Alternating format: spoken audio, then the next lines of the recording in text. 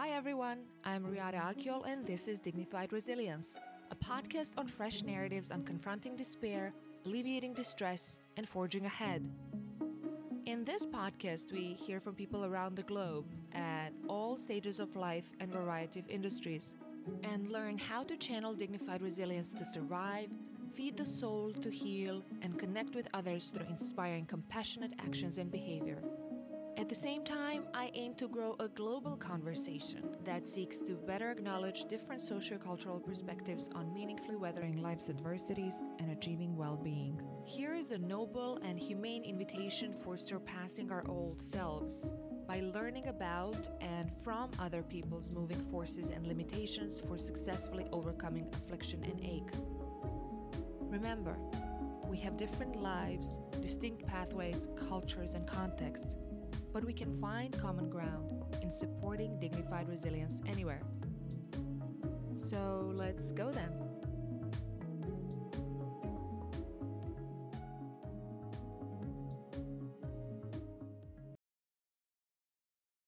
Hello, everyone, and welcome to Dignified Resilience. I'm very excited to host two experts today on a conversation about different topics related to Bosnia and Herzegovina, Southeast Europe, but hopefully it will provide for a helpful and educational and informative conversation that is related in terms and context beyond this geographical context as well.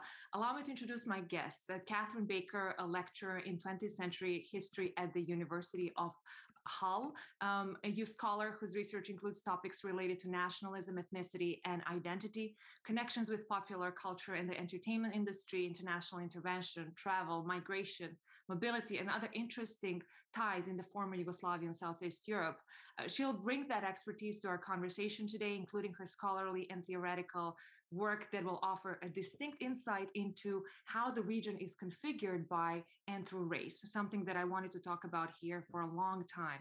And she's also author of numerous academic papers and the book Race in the Yugoslav Region. And I'm equally excited to have another excellent scholar, Azra Hromadžić, with me today.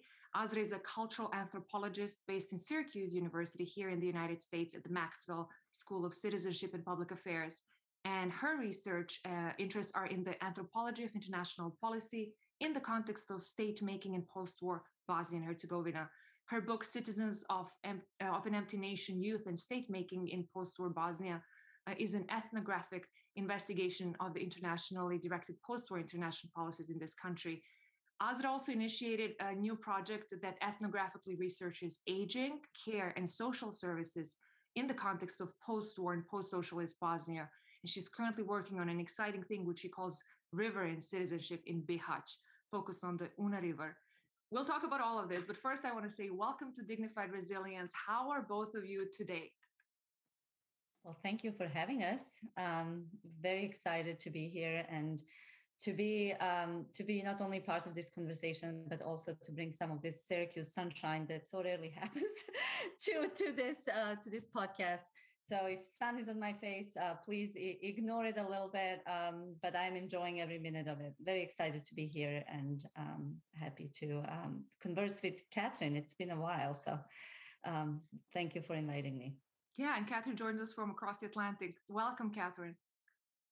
Absolutely, yes. So while you've got Syracuse sunshine, there will be a gradual diminishing of Yorkshire sunshine while we're talking, I expect. But I'm very excited to be here. And it's been too long since I was last talking to Azra. I'm excited to be talking to you, Riada, for the first time. And at least if we're doing everything virtually, we have more opportunities to connect across the Atlantic like this.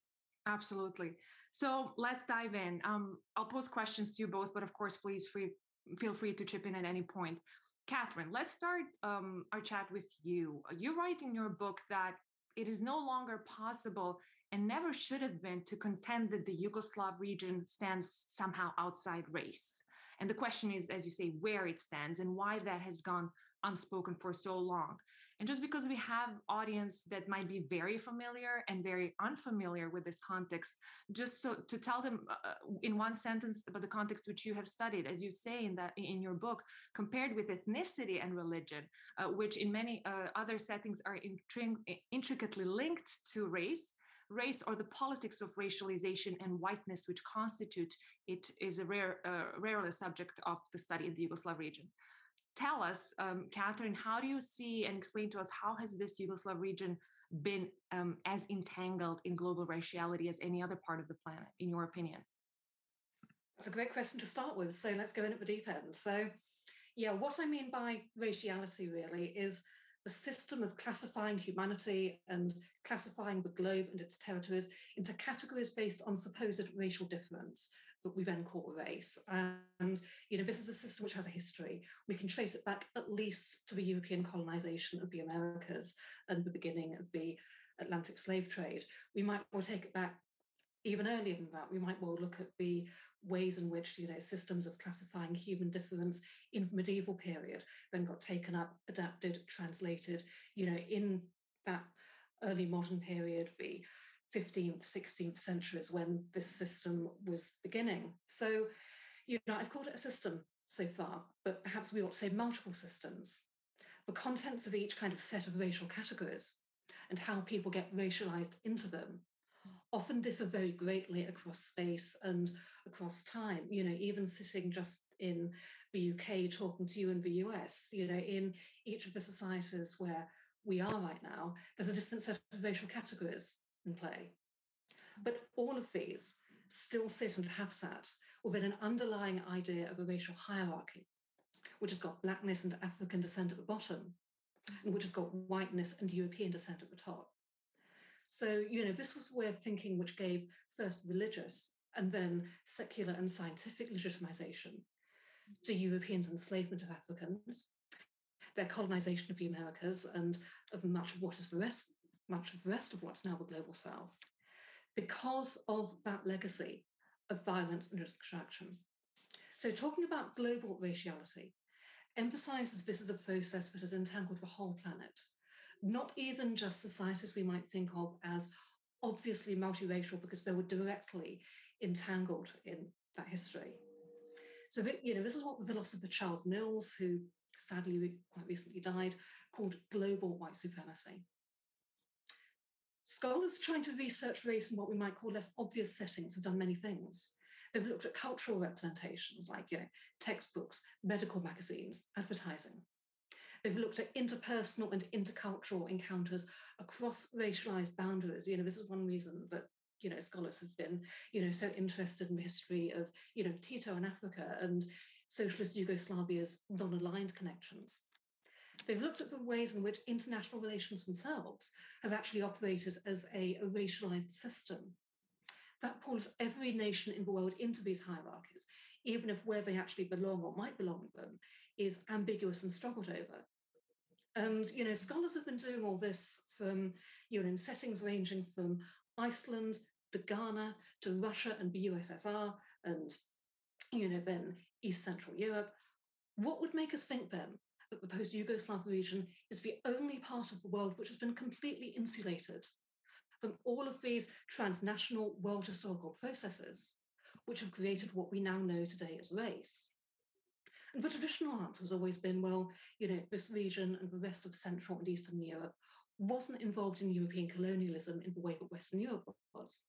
In fact, of course, its people were having to struggle for independence against imperial powers, including one power which is often seen as non-European itself, the Ottoman Empire. Instead, the region's history is seen as being driven by ethnopolitical conflict and ethnopolitical difference.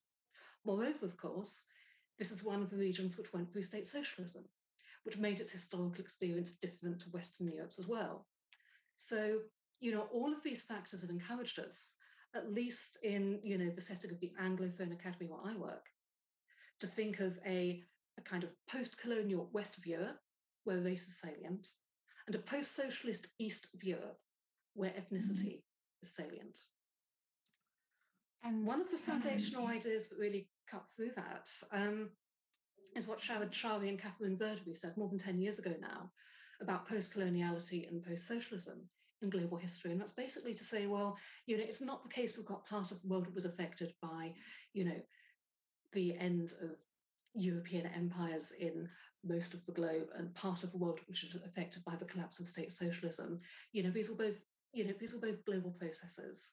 And, we can look at post-coloniality in the former state socialist space. We can look at what were the effects of the collapse of state socialism in, what one might have thought was the post-colonial world. And that one, I think, is the springboard, for a lot of the thinking and theorizing that, many, many people since then, including me, have been doing. And if the West had defined itself for so long against its own imagination of Orient, might Europe not have been constructed against the Balkans or Eastern Europe? And if yes, what did that result in, and how did the Balkans themselves internalize that? This is a really good question as well, and that's actually, been one that I've been dealing with, right back to when I was a graduate student. So, it was that foundational literature on how Europe did construct itself in opposition to the Balkans. Really where I first encountered kind of post-colonial thought of any stripe. I was part of that generation of grad students who was reading, Maria Todorova, Imagining the Balkans, Vesna Goldsworthy, Inventing Mauritania, Milita Bakic-Hayden's work. And, to be honest, I think it is, through having done that and, through seeing the construction of the idea of Europe a very different way to what I would have been exposed to just as an everyday Western European white Anglophone citizen at the turn of the millennium, that then equipped me to, pay more attention to the kinds of ways that, somebody like, Stuart Hall or Paul Gilroy, those, foundational figures in, British and Black British cultural studies, would also be talking about, the politics of representation, exoticism, difference there. So, at the same time as, I was studying the politics of popular music in post-Yugoslav Croatia, first of all, encountering all of these questions coming up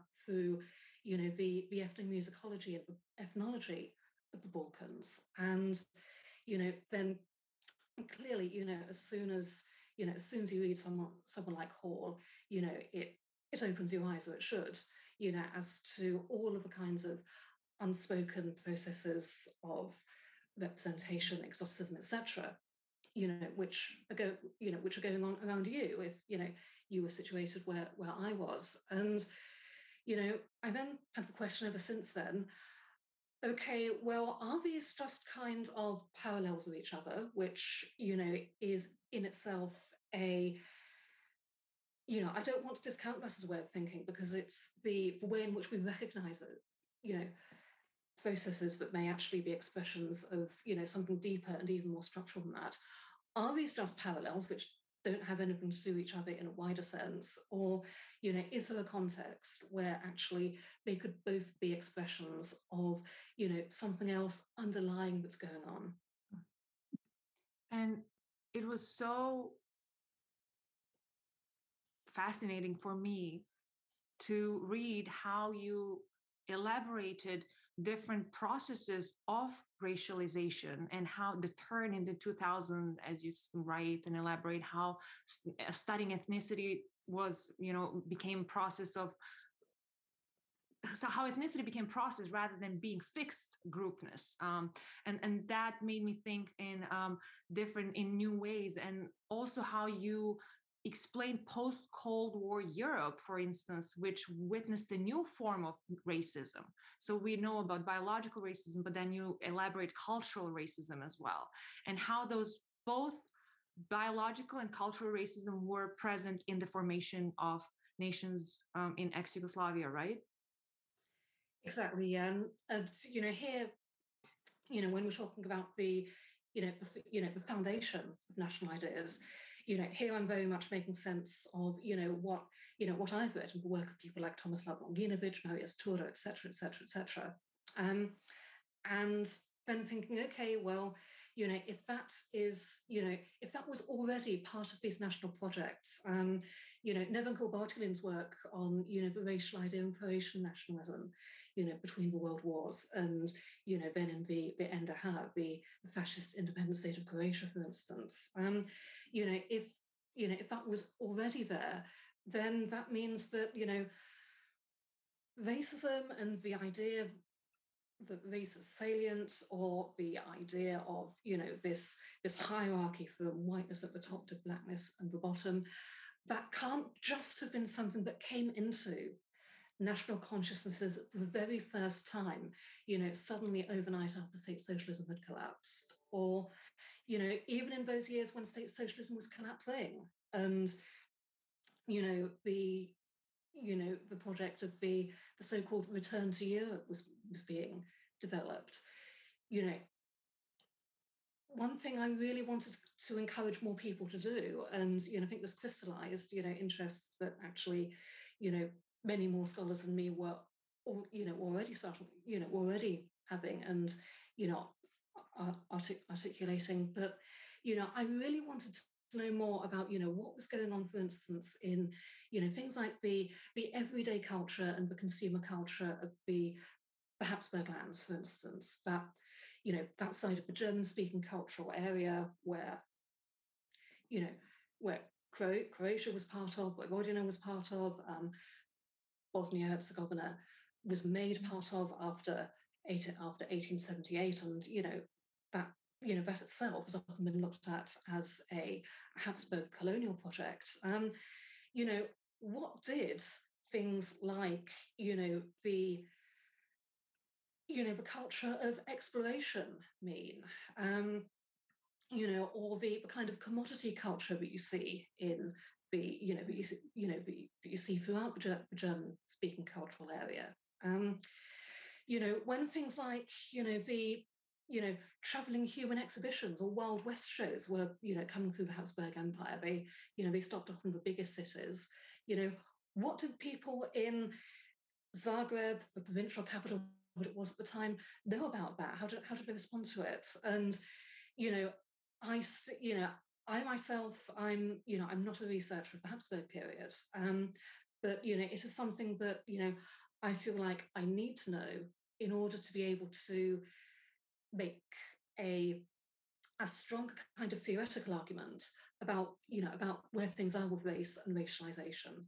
But I think what I was able to do was at least to kind of map out, okay, well, actually, why we need to know more about this and what kinds of lines we might follow, even if myself I'm not going to be the one to answer them. I feel like half the book really is, if we knew more about this, there are certain things that we could say with more clarity, and this is why it's important for us to be able to say them.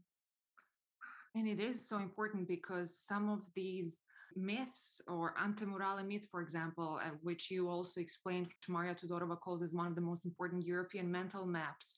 We see the echoes of that reverberating even today in the narratives of some politicians. The biological essentialism that you so well explained through, for example, Serbian National Program, applied to others like Bosnian Muslims, Bosniaks, Albanians. We hear the echoes of that today, but I was also very appreciative of how you mentioned and elaborated anti-Tsiganism in post-Yugoslavia. That is something that a lot of people don't consciously think about or don't question. And these are the sort of chakras that you open, horizons in new alleys that we need to think about, and why we have not consciously thought about it in terms of the otherness as well. So that leads us a little bit to present situation. Azra, let me turn to you. You've written in Disillusion with Dayton in Bosnia and Herzegovina that the problem with this ideology of good enough plurality, as you say, is that it takes ethnicity as an a priori organizing principle. So that was really that seems so important when we talk about this region, to kind of deconstruct and talk about it. You say the system itself discourages cross-ethnic affiliation and cooperation among ordinary people. Instead, a new generation of Bosnian citizens was born and folded into this system, and most of them became habituated to it regardless of its dysfunctionality and absurdity. You recently returned from Bosnia, if I if I'm correct. Tell us your thoughts both on this idea of in or sustainability of Dayton Peace Accord as the country is going through the most serious political and security crisis since '95, and what are your thoughts regarding that? Oh, I have so many, but thank you for that, for the question and for a very complex introduction. First of all, I know no one is surprised by the moment. I mean, this kind of crisis was something that Dayton itself kind of set up to happen sooner or later. And obviously, Bosnia is not only in terms of racialization and racial systems, but in terms of geopolitics, part of larger global maneuverings and negotiations. So this obviously this happening right now in Bosnia is linked to many other waves that are happening globally. What's interesting is that it's this kind of I will say kind of intimate and personal feeling of confusion to some extent, because obviously this kind of crisis couldn't articulate itself the way it has been articulating itself without the institutionalization of Dayton Peace Agreement that separated Bosnians and Herzegovinians who were produced during the war into these kind of ethnicities, a term that became a main term to think not only present situation, but also to think history, even though the term is relatively novel in the region in a sense that we use it today. So that kind of thinking about the relationship between people and territory was produced during the recent war. Obviously, ethnicity or some kind of form of groupness and identification, oftentimes related to religious identity, was pre-existed this crisis, obviously, in the most recent war. Because if you look at the Ottoman occupation, there was also a way to collect taxes by thinking these groups as separate ethno-religious entities, and they, again, to think hierarchy, they were not equally positioned in relation to the tax system, right? But this relationship, this kind of imagined pure relationship, direct relationship between ethnicity and territory, is a relatively modern one. And this one clashes with kind of history in Bosnia, in which people did commingle and mix to some extent. Obviously, there were areas and there were certain kinds of urban-rural dynamics in terms of ethnicity that could be mapped out. But this kind of absolute clean homogenization of territory in the name of ethnicity is relatively recent. And what Dayton did, it legitimized it, it politicized it, right? And it made it kind of commonsensical. So all that kind of led to this perpetual possibility of that being, again, further politicized for political gain. And what's happening now, you see that on the ground so well. And this is, again, another modern political problem, right? This is not some kind of primordial ethnicities speaking, in their archaic language of violence and separation and balkanization, right? But it's a very modern power game, and many of the main actors, political actors who are threatening secession, such as Milorad Dodik, or kind of looking for other political gains, such as Dragan Čović and Izetbegović. They're all kind of utilizing, they're repoliticizing, again, ethnicity to meet these goals, and in the process to mask really all sorts of accusations of corruption and dissatisfaction that the population on the ground is feeling.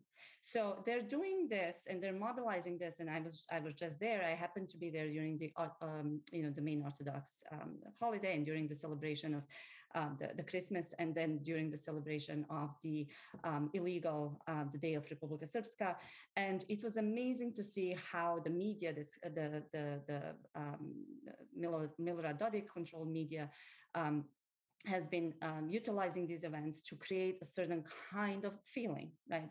To kind of tap into that already Dayton laid out, legitimized, institutionalized divisions, and to ignite certain kinds of feelings and structures of feelings that then the Bosniak side and media ended up responding to.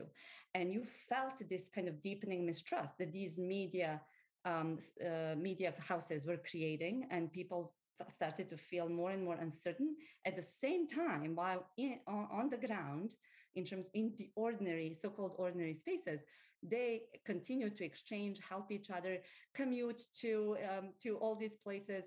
I mean, I have an anecdote. In the midst of this heightened kind of distrust, we needed somebody to help us get something to Beni Lukas. It was so quickly organized. People said, "Oh, no problem, we'll do that." People continue to live their lives and exchange favors and engage in common space and helping each other. So you have this really strong discrepancy between this media crazy and control of that media and the way it seeps into everyday life, and then people carrying on their own kind of ways to survive, basically very difficult, not only COVID produced, but economically devastated situation in which many of them see certain kinds of detachment from the state, political and physical, as the only way out. So you have it's complicated, and these two things coexist. So it's not like one is a pretend, we are pretending to help each other out, or that we are pretending not to trust each other. They're coexisting equal. I think we should take them as equally valued, and that's what complexity of life in any context, including the Balkan one, suggests that none of this is a performance, I would say, or all of it is performance to some extent, but none of it is more true than the other. And I think that's why it seems so hard to decipher what's really happening. I don't know if I really answered your question, but yeah, I mean, obviously it's complicated because situation is still ongoing, and there are a lot of, as you said, that's a really good point. The dynamic, the interactive dynamic of things feeding each other. But one thing that certainly is a result of such atmosphere is, besides that fear and mistrust, is just a huge emigration from the country that you have been working on for years now. It continues to grow due to both economical and political uncertainties. And you wrote a book, Citizens of an Empty Nation. Tell us, please, briefly, I mean, you did kind of address a little bit this, but just elaborate just a little bit more, this empty nation term that you write of. And also, I absolutely could almost relate to it because I returned to Bosnia from United States, where I spent 7 years, and I then spent 3 years in Bosnia, and then I had to leave again because I just felt that the nepotism and corruption were suffocating me. But I thought that this resonates with youth, not just in Bosnia, but also in a lot of different countries within the Middle East region as well. And when you say in your, I witnessed Bosnian youth existing in kind of hibernation or a state of detachment from official politics. Can you tell us a little bit about your observations from studying it? Sure. Well, I'm happy to do so. And when I use this notion of empty nation, I use it in a way in which it circulates in the West, especially in the US, as a nation state, right? I'm talking more, I would say, perhaps about emptying of the state itself, of its citizens. And by that, I mean real people made from bones and blood, right? Who are in that sense protesting this empty state that's suffocating them as anything but ethnically conceived citizens. So Dayton was set up in a sense that you only are politically counted or politically heard, or you have a political grammar to articulate your desires only through these ethnic matrices. Any other type of expression is discouraged, really. I mean, this is how constitutional systems of democracy work, that, each group conceived as this ethnic group is represented by its own ethnic representatives that make sure that the needs of that population are met. Any kind of inter-ethnic or trans-ethnic type of political project is discouraged by this. However, I mean, we have instances of a slippage. For example, our party, Naša Stranka, right now has the governor in Sarajevo, right? So the canton Sarajevo, and this party is trying to reach across these ethnic distinctions. And these are really hard politically to achieve, these kind of trans-ethnic coalitions. So when you have that kind of system, obviously any kind of desire or any kind of political expression on the trans or certain kind of identification above these ethnic groups is made almost impossible. It doesn't have its own grammar. It's really, and many people find that suffocating. Many people find also suffocating, the effect all this has, this kind of extreme bureaucracy that safeguards this kind of program and process of extreme ethnicization that has 13 levels of governance in some instances. Many people, that's prone to, as you talked about a second ago, extreme corruption and nepotism and all sorts of other things, and use of what in the region we call VEZA or relationships and client. And this is not only about, being a Balkan problem. This is a problem of this bureaucracy and problem of neoliberal kind of restructurings that favor also this kind of flexibility. So I don't want to blame socialism on this. It's really a modern product of, the Dayton plus neoliberal kind of capitalist-oriented way of thinking, how to maneuver economic space. So all that is creating a very dysfunctional state. And many people feel that, as one student told me when I taught there in Fulbright in 2017, she said, "Professor, I will try to stay." And the fact that people have to work really hard to try to stay in their country is extremely telling. So what many of them end up doing, because they feel disillusioned by 25 years of this perpetual kind of lack of opportunity.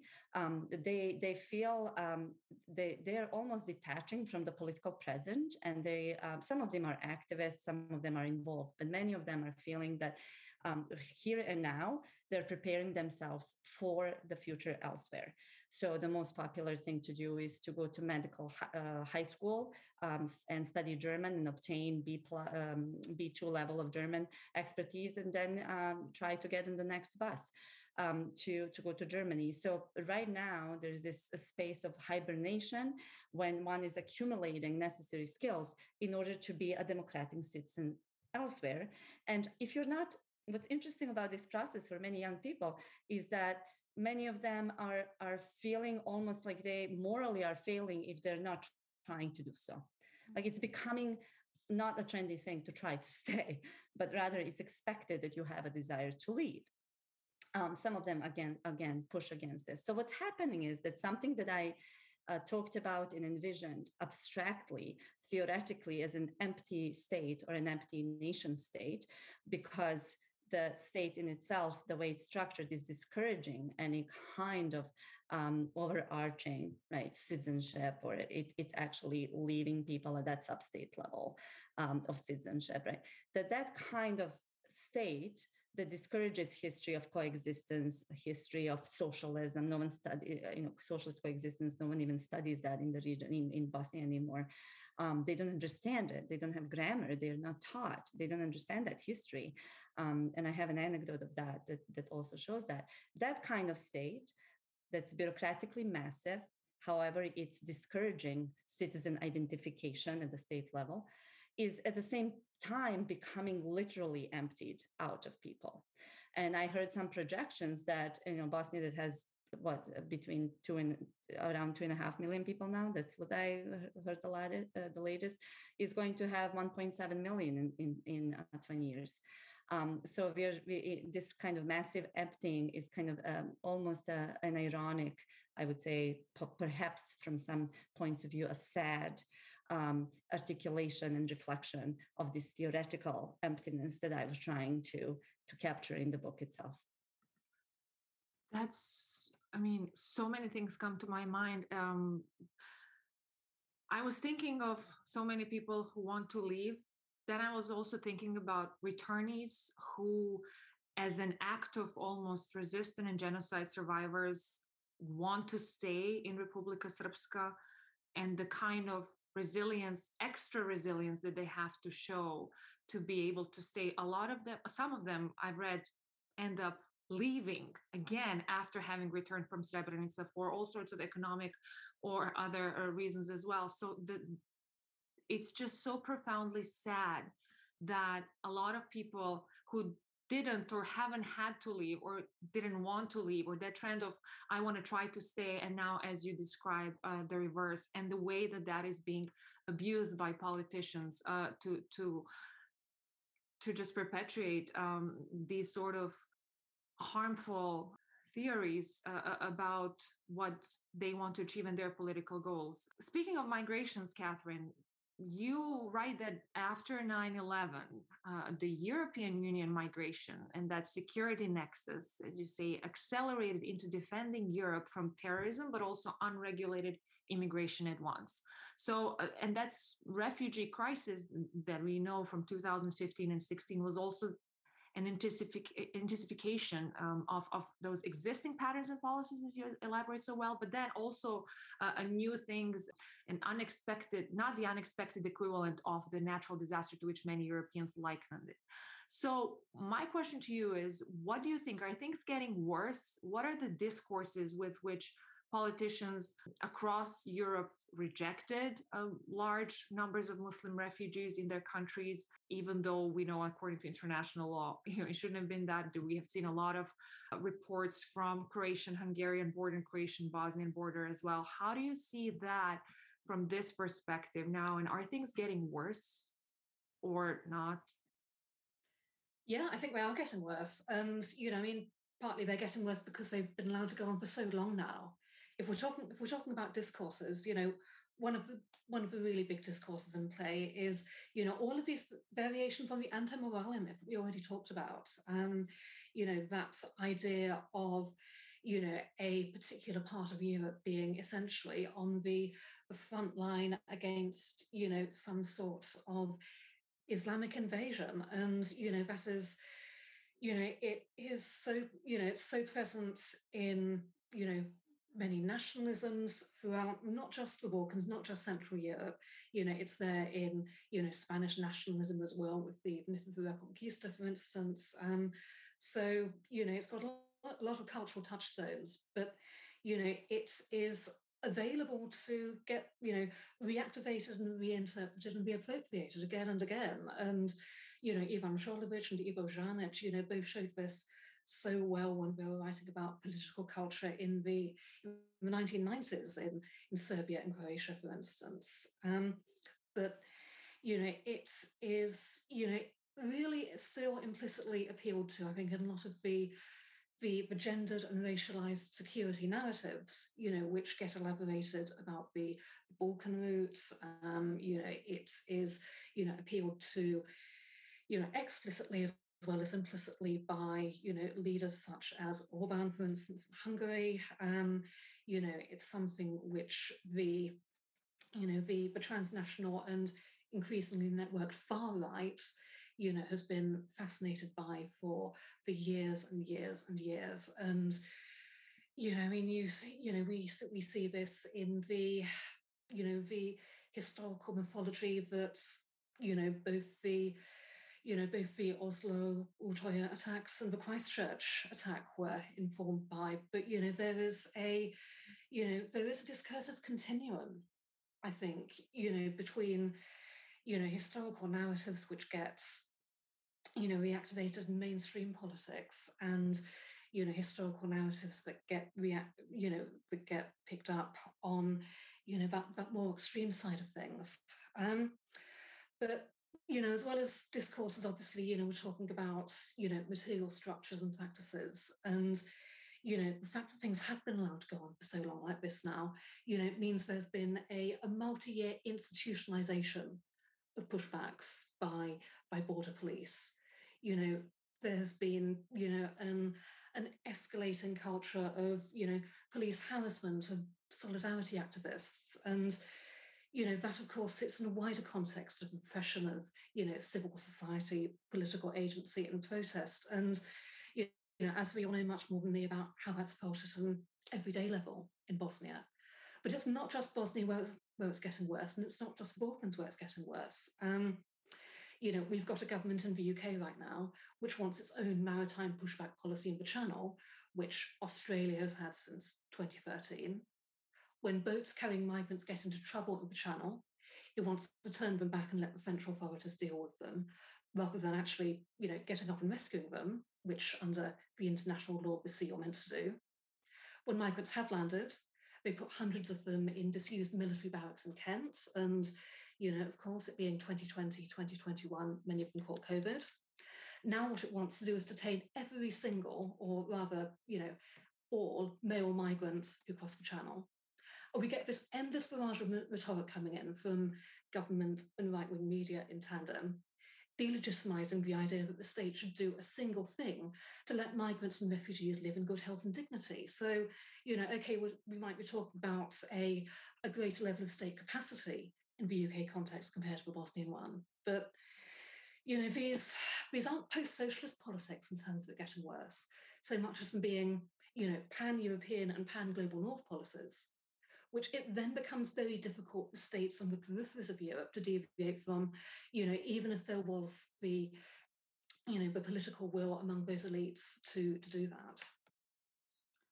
And I'm so excited to hear from Azra. She studied the reception of migrants in Bihać, but I just want to thank you, Catherine, for mentioning that far-right narratives and the way that they're appropriating these theses and the echoes of grand replacement theory, which reverberates so loudly today and openly. Demographic Summit from Budapest in September last year, where I thought it was, where Milorad Dodik said, we have to think about demographic values of Europe, not just economic. And in the couple of decades, will Europe, if we continue like this, Europeans will not live here, or will Europeans live here?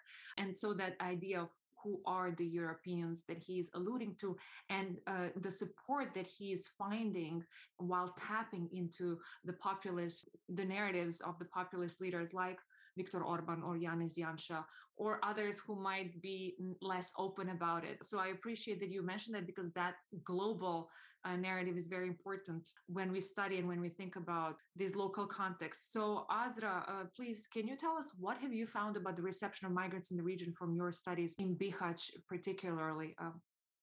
Sure. I'm not unlike Catherine, who definitely studied migration and mobility for a while. I never claimed that kind of expertise, and I would say that migration kind of happened to me the way that fieldwork usually happens to an ethnographer. I was in Bihać when Bihać became one of the most visible places where on the Balkan migrant route, due to its geography and its proximity to the Croatian that is EU border. And honestly, that was in so many ways overwhelming to witness that. And at the time when I just talked about that a second ago, that we were witnessing this massive protest, which is people leaving the country, which is the biggest protest that happened in Bosnia in the last decade, actually youth picking up and leaving, and as one person said, and nobody's crying. And that ties also into your the discussion about returnees and kind of returnees living again. And this is a very transgenerational navigation and kind of internal familiar dialogue, asking who is leaving, who is going to leave, who is going to stay. There's a lot of, I think that there's a lot that we need to unpack by thinking about our families. And by that, I mean our families as a conceptual tool, not necessarily individual families. But to go back to migration, I was obviously, like many other people, overwhelmed by so many changes that were happening in the region, and the production of these kinds of spaces in the world in which different populations come to commingle, share certain kinds of exclusions, certain kinds of politics of and histories of violence, and end up coexisting in an uneasy way, in a way that is so complicated because there is so much of recognition and solidarity and certain kind of identification due to one's own displacement, not only in place, but in kind of history, in identity. So you don't necessarily have to leave to be displaced. That's how many people were feeling. We left for Germany. We came back after the Bosnian War. Now migrants are coming with their own personal histories. We're not really interested in their personal histories, but we're interested in their collective sufferings. I haven't heard much interest in individual stories and histories of the migrants. Rather, they actually were articulated and seen by the local population as this sea of humanity, sea of suffering humanity. And we know something, local people would say, we know something about suffering.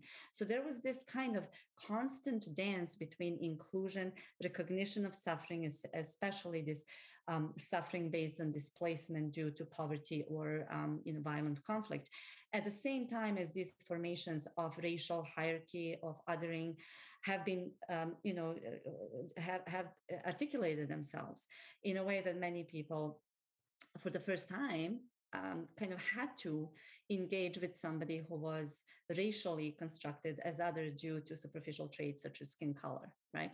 And that then actually mapped itself onto this local semi-invisible history of anti-Roma sentiments, when many Roma and the people on the move coming from the Middle East and Northern Africa looked like Roma.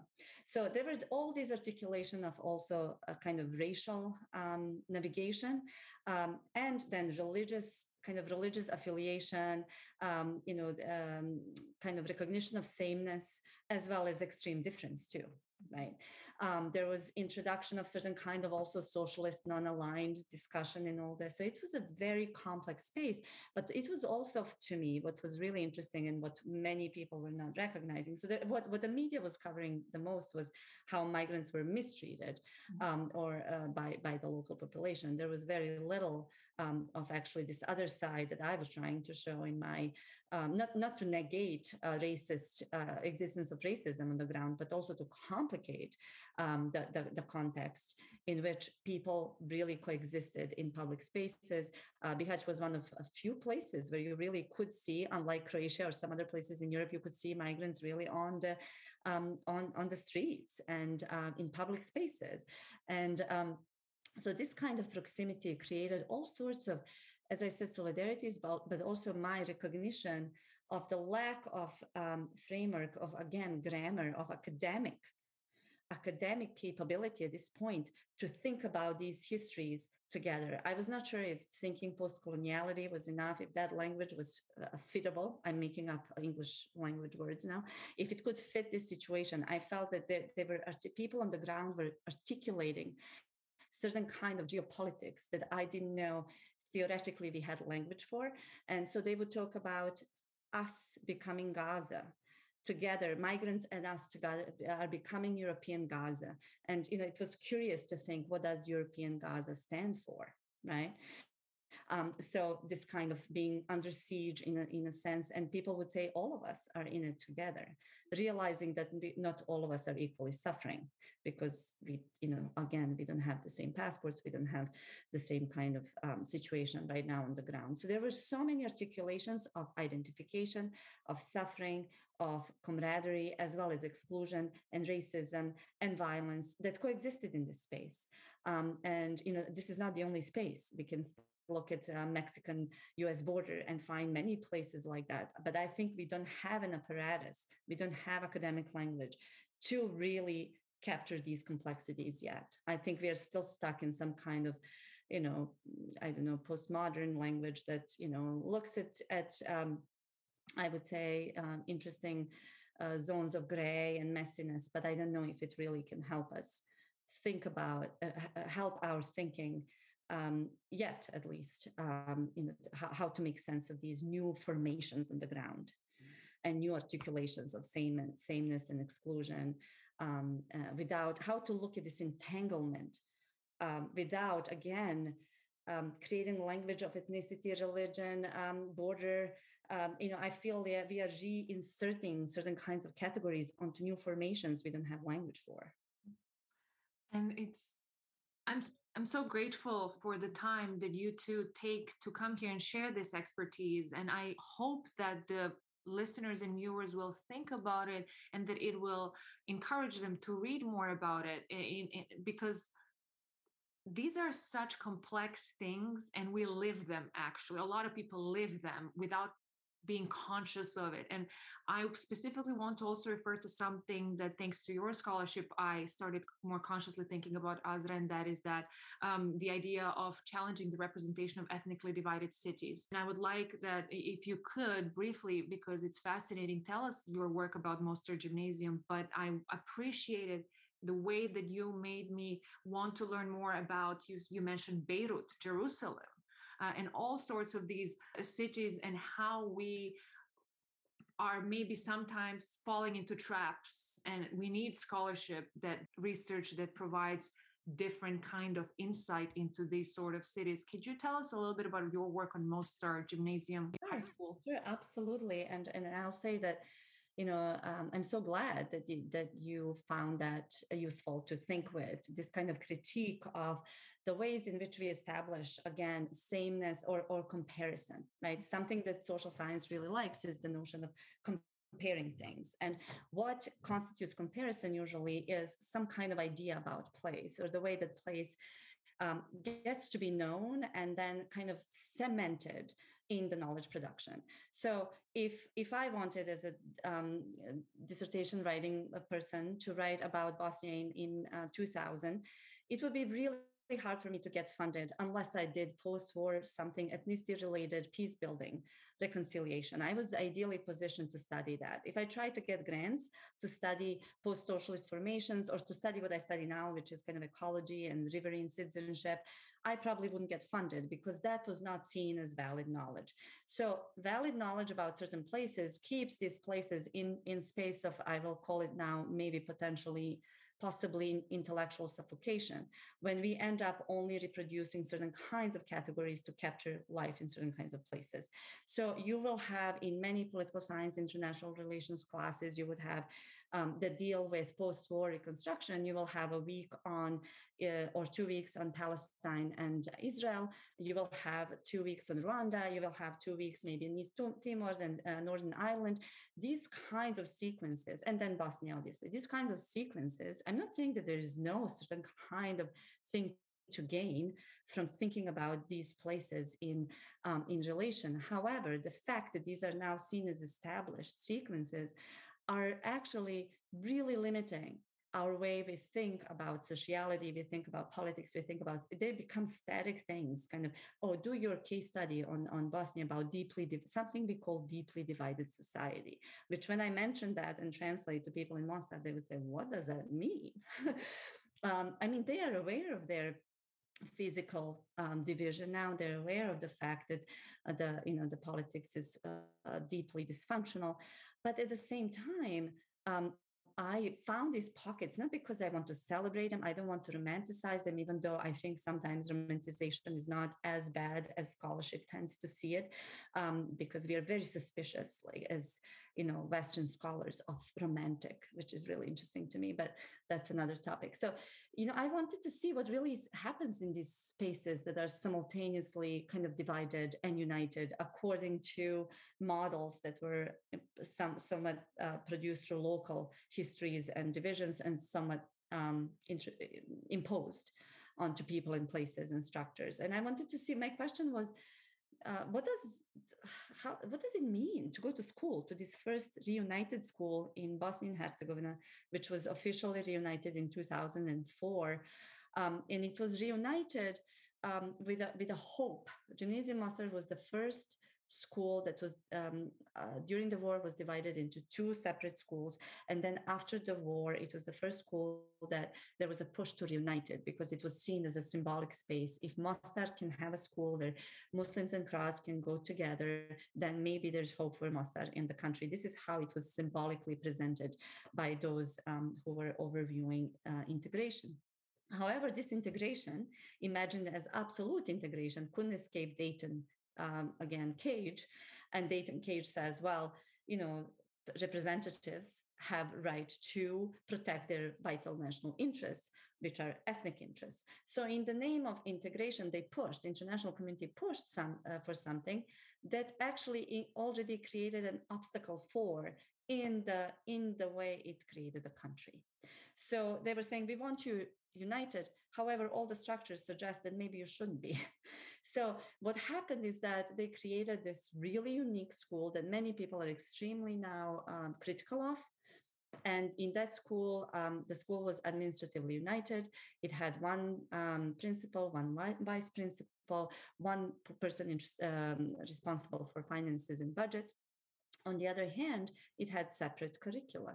So the students were at school at the same time, much better than in many other fully divided schools when they go in different shifts.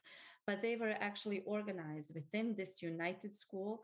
They were actually spatially organized, kind of they were separated constantly through space. So you had one so-called federal classroom, meaning mostly Bosniak students in first, and then you would have Croat classroom next to it, and then you would have Bosniak once again. So there was this equilibrium, absolute symmetry that was trying to accomplish certain kind of equality and inclusion, but ended up constantly through space without need to articulate anything, reproducing these divisions and exclusions. So this was much better in so many ways than fully divided schools, but at the same time, in the space of reunification, it produces again distinction and separation. The only place where that failed was in the only space in which international community did not try to do it, which is the school bathrooms, where I never anticipated doing ethnography. No one teaches you how to do ethnography in the bathroom. It's interesting. There's students from both sides, so-called both sides, but that's how people on the ground talk about it. Which side are you from? They don't have to articulate ethnicity. So they came together and smoked together, and they flirted together up to a point.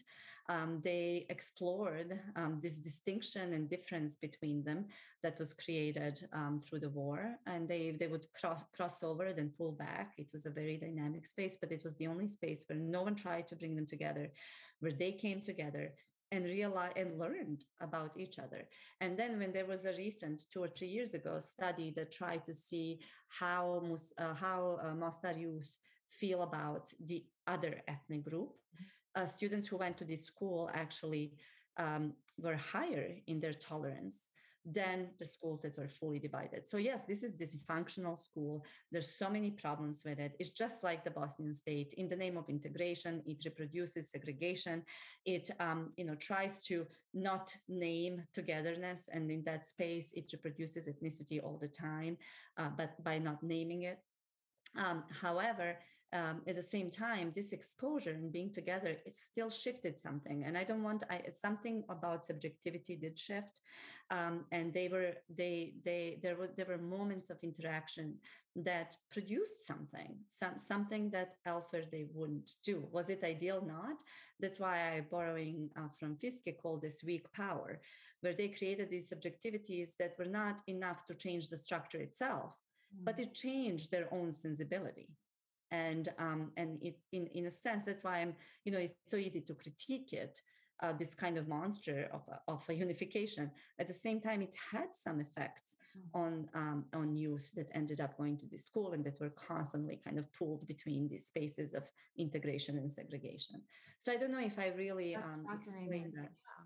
Of course, I mean, different sciences, we know from sociology, and that context is so important in potentially helping with prejudice, with biases that we have, and how important it is to facilitate just getting to know or being in contact with somebody. So I'm not surprised, but I'm not surprised by the potential success of it. But of course, I am not surprised also by how limited is in a limited way we tap into it, of course, because of all the other limitations of that you addressed, sadly.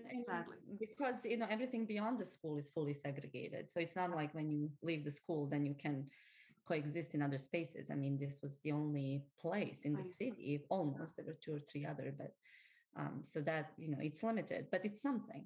And I don't want somebody who is just easily, because the powers that insisted on this kind of unification have been heavily critiqued by pretty much everyone. But I agree with many of these critiques. At the same time, I think we should recognize that something was produced. It was not ideal, but definitely for those interested in these kinds of transethnic identifications, recognitions, abilities to understand common shared history and predicament, something shifted in these students, and I think that should be recognized. And I'm so curious now whether how does it change even in different contexts? For example, if we have Srebrenica, which is not the same example, but there we have, if I'm not wrong, and correct me if I'm wrong, we have also Bosnia kids who go to school, but they cannot even learn their language. They are, I'm not going to say forced, but even that interaction is happening in a very unhealthy setting. So I wonder whether, for example, a setting like Mostar, because of whether the dynamic is different there and how different is it for potentially in Mostar or Banja Luka or Jajce or Prijedor, and that research would be so important if there are enough scholars like yourself who are willing to go across the usual narratives. So that research is very exciting for me, but also I'm very curious about what's happening in different contexts like Beirut or Jerusalem. And I did bookmark, there is one, you edited, I think, one special issue. I forgot what was the name of the academic journal, but I did download it. It specifically talks about the ethnically divided cities, right?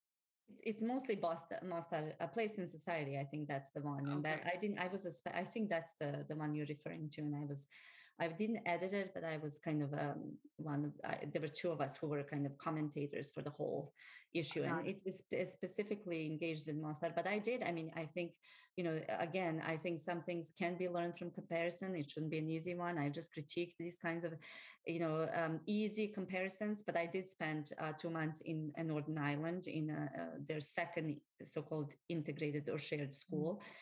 Which had, some similarities and many, many differences. And then in Bosnia, I went to Bosanski Petrovac, which is in part of Canton 10, and where actually international community was not present, and where Serb children returned to Petrovac and then went to school together in the same classrooms with Bosnian kids who were the dominant, group. Again, I'm reinserting these categories that I so heavily critique, but we don't have language almost, and that was very telling and in so many ways different. And the again commonalities in terms of how they were taught prior to that moment when they returned and who knew what history. So the Serb returnees knew a lot about Serbian uprisings. Bosnian kids had no idea about them, but they knew a lot about Ottomans. No one knew anything about socialism. And when I was part of one group project in Bihać years later, when we took students from a local university to meet with the former workers at the socialist industrial giant Combitex, who are now people in their 70s, who were telling them their experiences of working in this factory that was extremely successful, and it had its own ambulance, its own urgent care, its own daycare, it was a life in itself, kind of, right? All-encompassing type of socialist factory. They understood the words, the students understood the words that these people were saying. They had no context at all to understand what they were talking about, because this is not taught. And I think this is more important possibly to talk about now in terms of thinking about Bosnia than to talk about how many Serbs and how many Croats. It's about really certain kinds of historical legacies that are totally erased, certain kind of socialist and post-socialist articulations that are totally invisible because people are not asking questions about them, but impact very much the ways in which generations engage with or disengage with one another. I couldn't believe this moment of failed grammar. When I recognized it, it was somebody telling a story in a language you understand, and you have no context to understand the point that person is trying to make or the world is trying to share with you. And you're in the same physical space. So that was very telling. And that's why I think it not only about the Balkans, but about so many other places. I wonder, what kind of stories would we prefer to tell?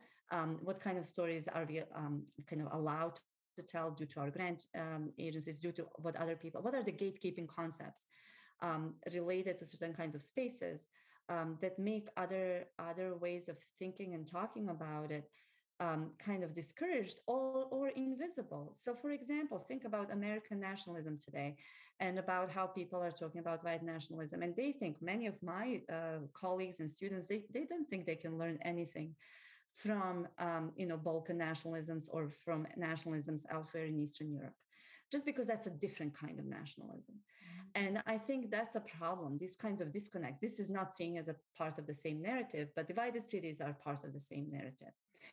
Similar with Catherine's work and race and thinking race, right, from this particular vantage point. If she were writing about this from Africa or from North America, probably her readership would be much, much bigger.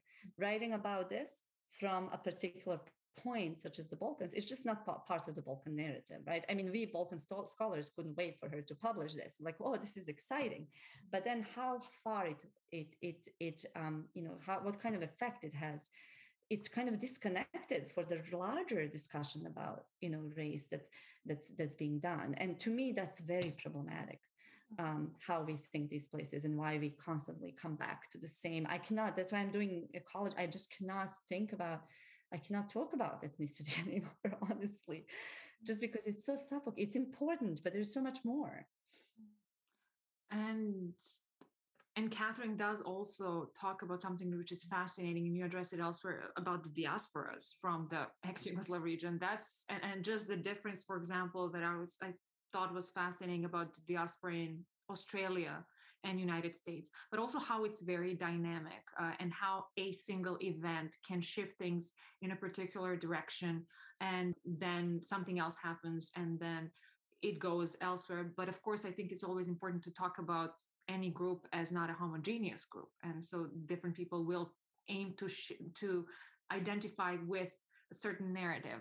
One thing that I also thought was so commendable for Catherine while I was reading her work, another thing is, and which is tied to that, your new research on positionality, identification, and field research. I think I was really trying to think, and I don't recall, besides your book, Catherine, that, well, I don't want to be unfair to other scholars that I read about, but when you write in your book, you said so clearly, I'm among the scholars, I quote you, I'm among the scholars whose ethnic heritage is not linked to the region and who often benefit from initial presumptions of objectivity because they are outside the ethnopolitical and ideological communist against nationalist biases of which scholars in and connected to the region are more easily accused.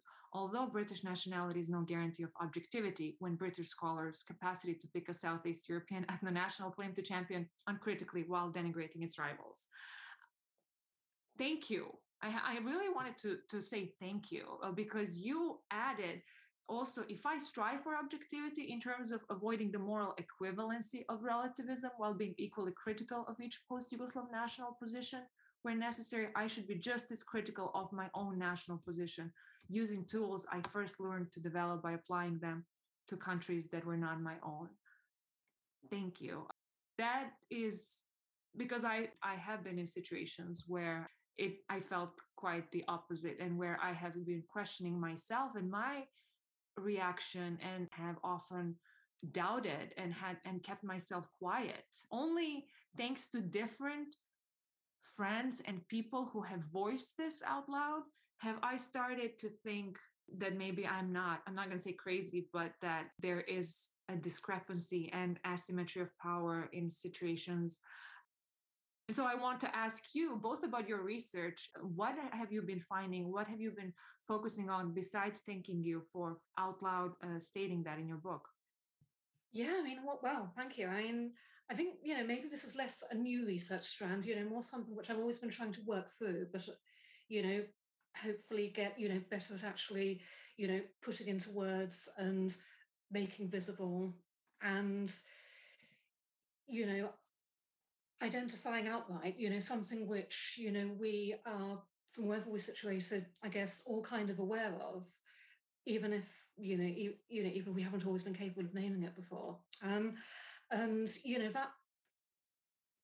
that passage you picked out about, okay, I feel a responsibility to be equally as critical of, the nationalisms, historical narratives, etc., which I am, directly part of. That again, I think, goes right back to, when I was a grad student just emerging as a researcher. And, this was the early to mid 2000s. It was exactly the time where, post Yugoslav nations, and especially Serbia and Croatia, then were, under so much pressure from the international community, including my country at the time, to be as more radically transparent about the past, than they'd ever expected to be before. To the point that both the UK and the Netherlands, pressed this agenda on Croatia in the name of, EU conditionality, for instance. And okay, well, if we, regardless of the rights and wrongs of, that particular debate, if we are going to expect that kind of transparency from any other country, exactly the same thing needs to be happening here. And, it was certainly not at that point. Beginning to happen in maybe around, well, I mean, I do not want to not be, sorry, I'm making it sound as if, people like Stuart Hall have never been right at all, and that's not what I mean. But, in terms of, bigger, bigger public narratives that the whole of society is supposed to be engaging with, maybe it was just beginning to be pushed at in, 2007, when you had the bicentenary of the bicentenary of the abolition of the slave trade in the British Empire, and a lot of, in terms of the mainstream narratives, the celebration of that as a major British historical and cultural achievement, and all of the more critical things that can then be said about that not actually being the whole story, and what else gets silenced when all what we do is celebrate abolition. And that's been it's been a growing conversation in the heritage sector, for instance, ever since, among historians of slavery and abolition, some direct colleagues of mine among them. And now, since,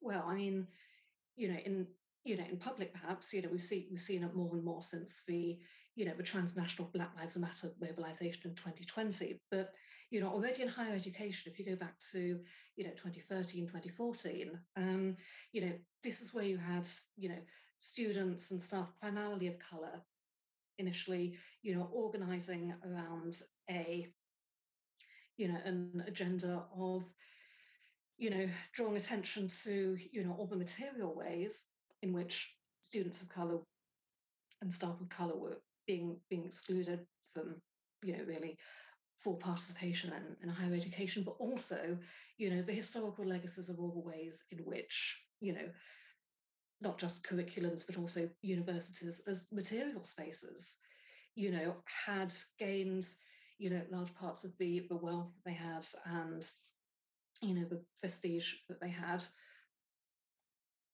through this, through the same history of coloniality. And, at University College London, for instance, these will be the why is my curriculum white, and the why isn't my professor black campaigns. And, I talk about that in the Yugoslav region as kind of one of the points along the journey of, okay, well, how would I answer that? I was still teaching the School of Slavonic and East European Studies, where I'd been a postgraduate teaching assistant there during my PhD.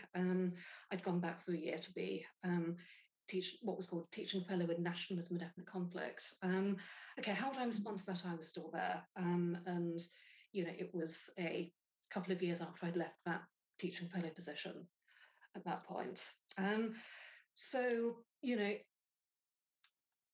if I'm somebody who really started out my career doing very critical studies of a national identity that isn't my own, and doing that doing that in a context where, I was, in a sense, I think there's also been some ways in which that might be, strategically useful to back up, if somebody who is Croatian saying exactly the same sort of things is, been able to say, well, I'm not just saying back to my grandfather was a partisan. It's also, something that somebody else coming from outside this immediate context has said. But you know, there is that perception of objectivity, but you get the same way as, if I'm talking about, racism in the university sector, for instance, I'm not going to be seen as having a special interest in it because of my racial background in the UK context. And it is it is not something that ought to give me any kind of advantage at all. And the more we talk about it, then the better. Yeah, thank you again so much for that. And I really would also like to recommend everybody to read Azra's writing on the website, The Disorder of Things, where she wrote about closings and openings. And I don't know, I want to respect your time and I want to just ask both of you two more questions. Azra, if you would like to chip in, I will put the link as well. Somewhat relatedly to what Catherine was saying, the kind of openings and closings and some impossibility of translation in several instances that you lived through. Would you like to share something about what you wrote there? Sure, thank you for that.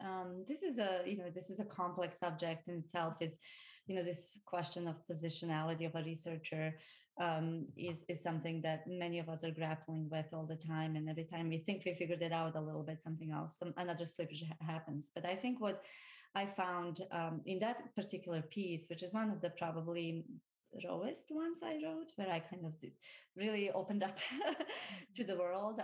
And this was during the COVID pandemic when we were all especially vulnerable and in it together, but very differently. I tried to explore this space of positionality and the way in which somebody who is let's say an expert on a particular region or in a particular subject is being interpolated into these spaces of expertise. And oftentimes I felt throughout my career, and I'm sure that's true about many, for Catherine in her own way, for me in my own way, that we are oftentimes seen as, okay, interpolated as an expert, and then you feel that sometimes slipping into, but you're too close to it, or you're too subjective, whatever this means, right? You're too close to it. I was told many times when by even some of my mentors, right? You're close to it, whatever that it is, right? Certain kind of assumption of, lack of certain kind of objectivity that constantly kind of dances together with that kind of recognition of certain kind of professional expertise. And so for me, that's one space in which that there was a constant kind of uncertainty. And I found myself oftentimes intellectually distancing from certain topics because I felt I was too close to it. And most recently, I have a piece coming out in American Anthropologist on joys of war, for example. That was something I never felt I could write about, the fact that we had fun during wartime. To me, that was something that I couldn't do because it goes against a certain kind of liberal understanding of horrific nature of war. War is definitely horrific, but war is also about humor, and war is also about finding spaces of meaning making. And I found that in nature together with my friends. So I wrote about that. So I'm starting to explore what that being close to it means and what kind of things it can open up. What I wrote about was something primarily about these moments in which certain kind of identity and identification in one context becomes a space of potential opening. So I felt that being in the United States and teaching American students, the fact that I was white and perceived as white, that gave me a certain kind of space to, but still exotic a little bit with an accent that was not too hard to understand, but just gave enough of exotic kind of feel to it. It allowed me to talk about whiteness in a way that many of my white American colleagues couldn't. And the reason was because I didn't have that history of racism and slavery in the United States that actually caged or suffocated many conversations about race and racism in the US. I was not educated. I didn't grow up in that history. So that was one space where I felt that I had a room to explore. And that is because of also the experience of being in Bosnia during the war, living under siege, being threatened, my life, being threatened, and feeling in some ways inadequate. Speaking of in terms of, you can even think about ethnicity or race. I mean, I think going from Bosnia to Germany or the Netherlands felt a little bit like as a racial product. As a racial space as well, not only ethnic space. And I mean, I don't have time to explore that here, but so that feeling of not being adequate, feeling being part of some bottom of Balkan hierarchy, right? And then learning what it feels like, not only intellectually, but also bodily, helps me now talk to my students in the US about what it's like to feel that you shouldn't speak loudly because somebody might hear the way you speak or mispronounce certain words, and you might be somehow treated differently because of that, differently in a negative sense. So my students who are not white oftentimes respond to that and say, maybe she gets it. So I feel that's one opening, so this is one space in which I feel I can contribute. Another one was that I feel, and I'm not the only one, the whole issue of Yugosplaining that you're talking about deals with this. And this is related again to what can knowledge about Yugoslavia, not necessarily of Yugoslavia, from Yugoslavia, just about former Yugoslavia, can tell us about the world in general. Why is there such a disbelief in the United States and Western Europe that we can really learn about nationalism, racism, and political uncertainties from the Balkans, right? So we were in that piece, we were trying to create openings for those Americans, in my case, American students who were taking my class on the Balkans and couldn't understand how can Yugoslavia collapse, right? How could that happen? If people were they really nice to each other? Were they pretending? Like, how can it collapse? And then I used the moment in American political history after Trump was the former President Trump was elected, to try to make my students understand how societies can fall apart and how Yugoslav experience can help us understand the US today. And that was an opening, right? They saw for the first time after the election in the United States 2016, that was the first group of my students ever, and I've been teaching this class on the Balkans for a long time, that these students could understand how people start trusting each other, how they were starting to get polarized, that no one knew what the other one was really thinking. And this kind of uncertainty made one student in the Balkans class exclaim, now I think I understand how Yugoslavia could collapse. So that was another opening, raw, uncertain, but an opening. So I looked at these moments in which openings happened on spaces in which translation was possible, and then spaces in which, for example, being interpolated into an expertise conference or discussion at the end required, it was an invited voice, but then there was a request to also interpolate oneself as a subjective person from the Balkans at the same time. And that was really, there is no way for an opening. That was a closure, right? You could not be really trusted. Okay, you came as an expert. However, now I hear you speak. Now I know what you're saying.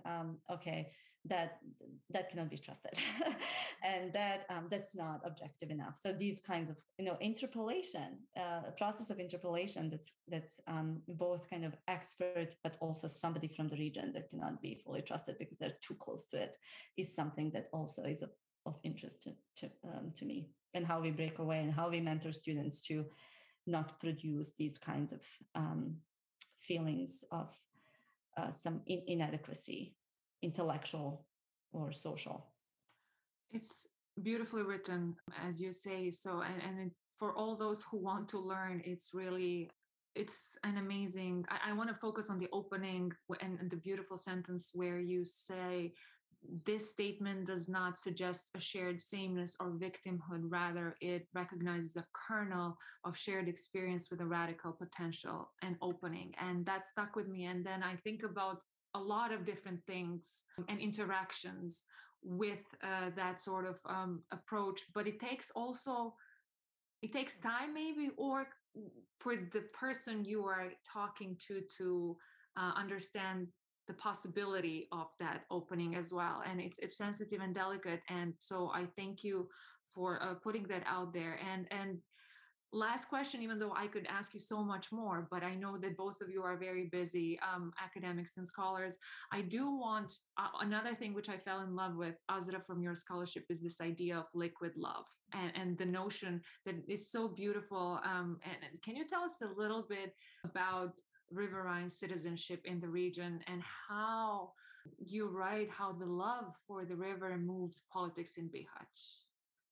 Well, thank you for that. That's what I'm especially excited about. That's the project that I'm working on now. And it starts with a 2015 protest where people in Bihać gathered to protest against the decision of the local government to give concession to build to a shady kind of Russian Bosnian energy company to build a dam on the city's river Una. And the Una River is, it's very much part of local ontology. Like people understand themselves in relation through and with this river. And when protests took place, I was there. I went because I felt I had to, and there were protests that happened mostly digitally, but there were some of us in person because people were afraid to protest. And this was the first time that the local government changed its decision on any issue since the end of the war. And so they took away the concession they'd given to this company. And I realized that partially, in order to understand why this was successful, we had to understand politicization of this particular relationship with the river that people in the city have. And I call the people, Bihać is officially kind of a city in love with the river. And I wanted to understand, what does it mean for the city to be in love with the river, and to take that not only metaphorically, but also literally. How are you in love with the river? What kinds of histories? So right now I finished a chapter on a very unique socialist environmental organization that had membership in 97 countries in the world, called the Una River Emeralds, that restlessly lobbied around the world on the protection of this river during socialism. And we imagine socialism is destructive of nature. So I look at these kinds of two ways in which this is done in the region was through embracing modernist kind of scientific knowledges about this unique nature of this river, its structure, which is very unique. It's clean, it's clear, it has a unique color, it has unique sound, it has unique smell for local people. So all this kind of biology, chemistry, physics that's documented in knowledge that counts as objective. And then all sorts of pagan, mystical, kind of literary, poetic ways in which also this organization and people who live at the river relate to the river. And so I look at how all this history of living with the river, studying the river, playing with the river, worrying about the river, crying by the river, kissing by the river, destroying parts of the river, reclaiming that, how all that enabled for a certain kind of political repository to happen that culminated in this riverine citizenship. In which people take river as a site of political imagination. So that's what I'm working on now. There's just a little bit of it. And I think this is also unique, this form of riverine citizenship, because of the way in which people lived with the river and each other through the river during the war itself. So I have also a chapter on that, joys of war with the river under siege. I'm going to follow that scholarship with such huge enthusiasm and excitement. And I know Catherine has worked on so much and amazing research on Eurosong as well. We don't have time now to talk about that, but I will. And this conversation has been so intellectually stimulating, and I feel again, indebted and grateful to you again. I have to repeat this because you have said time. And one of the aims of this podcast for me is to bring these conversations out to the public with scholars from all around the world so that we stimulate in different kind of conversations. And so this is just like a tease, I hope, so that all of the audience, listeners and viewers, can both explore your work more or come back here if we talk again once your new research come out. Thank you so much for everything that you shared. I hope that a lot of people will find it helpful. Is there anything that you would like to add at the end, Catherine, before we wrap it up? Well, I've been thinking all the time I've been speaking today about I was at Daniela Majstrowicz's book launch virtually yesterday, and it's an amazing book, and anyone who's been interested in what we've been talking about, ought to read it. But she was talking during the launch about how important it is to, that each of us is speaking from a really kind of specific politics of location, and that then informs all the conversations we can have with each other, and that is where we have to start from in creating these openings, as like you were talking about. So thank you so much for writing that in the first place, and for bringing it back into the dialogue with us today. Thank you, Azra. We're closer than Catherine is across the ocean. Thank you so much for the time. Is there anything you'd like to share with our audience? I mean, I love the fact that Catherine said, Daniela Majstorović, let's finish on inviting people to read Daniela's book, and also I was kind of semi-jokingly thinking that, Catherine, ti si naša. This is what people in Mostar told me, you're ours, right? When they tried to kind of locate me somewhere within this universe. And I just want to say, regardless of our unique particular locations, people want to invite you in, and that's what's amazing. Regardless of all these differences, I think there is a sense of being folded into conversation, being folded into some kind of narrative, being folded into a struggle, into resistance, a dignified one. And I'm so just grateful for this overlap in time with Catherine, who I always appreciated greatly, and her work is just amazing. And to meet you today, and to continue these moments of struggle and moments of openings and in some closings too. But it was very joyful. And again, shout out to Daniela and congratulations on her new book. Well, on that note, to all of you in the audience, feel free to share this conversation with your friends and stay tuned for more of them from people from all around the globe. Hold tight to those you love, and see you soon.